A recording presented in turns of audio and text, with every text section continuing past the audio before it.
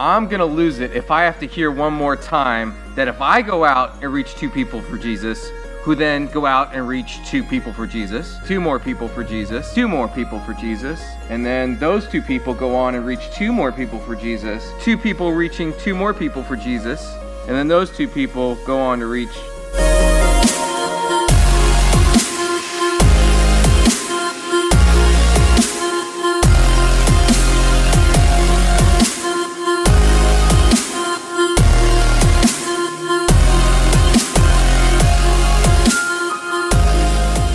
So some old and really wise dude said that we're all just dwarves standing on the shoulders of giants. And because of them, because of the giants, we're able to see further and see more than they ever could see. That's kind of like discipleship. When I think of discipleship, I think of a follower of Jesus. Someone who listens to what he says. A disciple is someone who follows Jesus and listens to his word and does his word. My youth leader would take me on hangouts. He would hang out with me. He would take me to the gym to work out with him. He would take me to the movies. I remember us seeing Batman together, and that kind of stuff really spoke to me. He took one evening. Him and his wife just came to see one of my plays while I was in high school. It looks like taking a vested interest into somebody and hanging out with them and just taking interest into the things that they take interest into.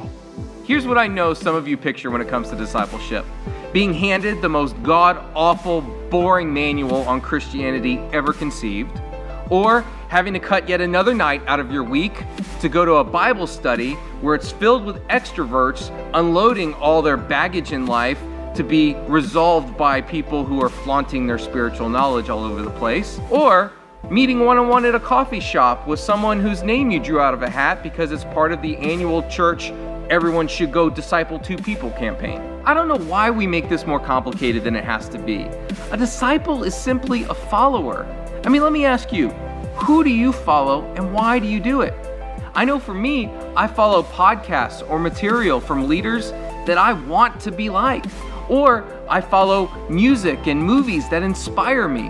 Whatever it is, I follow the things that bring value into my life. Don't you? So here's Jesus, someone who embodies ultimate value to mankind. The kind of value that transcends even our life here on earth.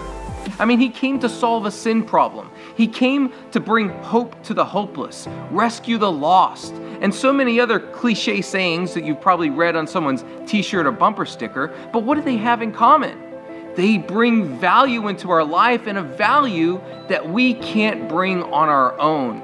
And that's exactly what a disciple does. He is someone who brings value into someone's life. So if there's so much value in Christian discipleship, why aren't more Christians doing it?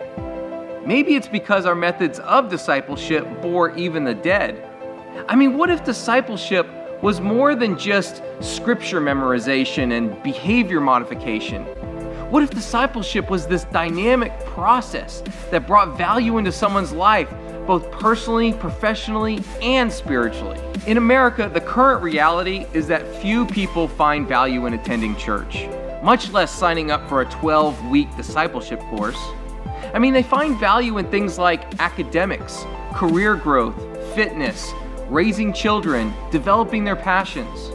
So maybe as church leaders, we should spend a little less time swimming upstream on this topic and trying to twist the arms of our people with antiquated discipleship methods, and maybe a little bit more time helping Christians really be equipped to go provide value in someone's life where they're already looking for it. As a Christian leader who loves to create disciples, I recognize that often the best way to do it is to first get to know the struggles, hopes, and dreams of those I'm connecting with.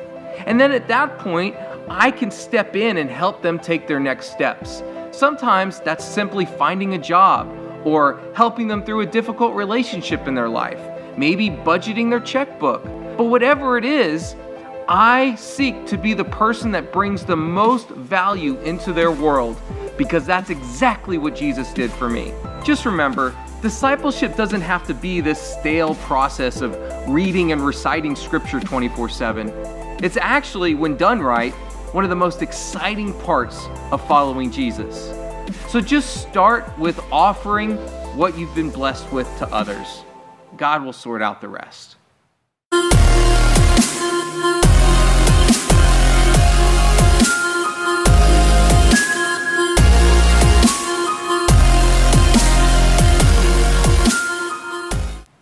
But if somewhere along the way, two of those people only get one person, this is going to jack the whole thing up. It's like in the stadium when everybody's doing the perfect wave, but then there's a section that doesn't participate. It just doesn't work.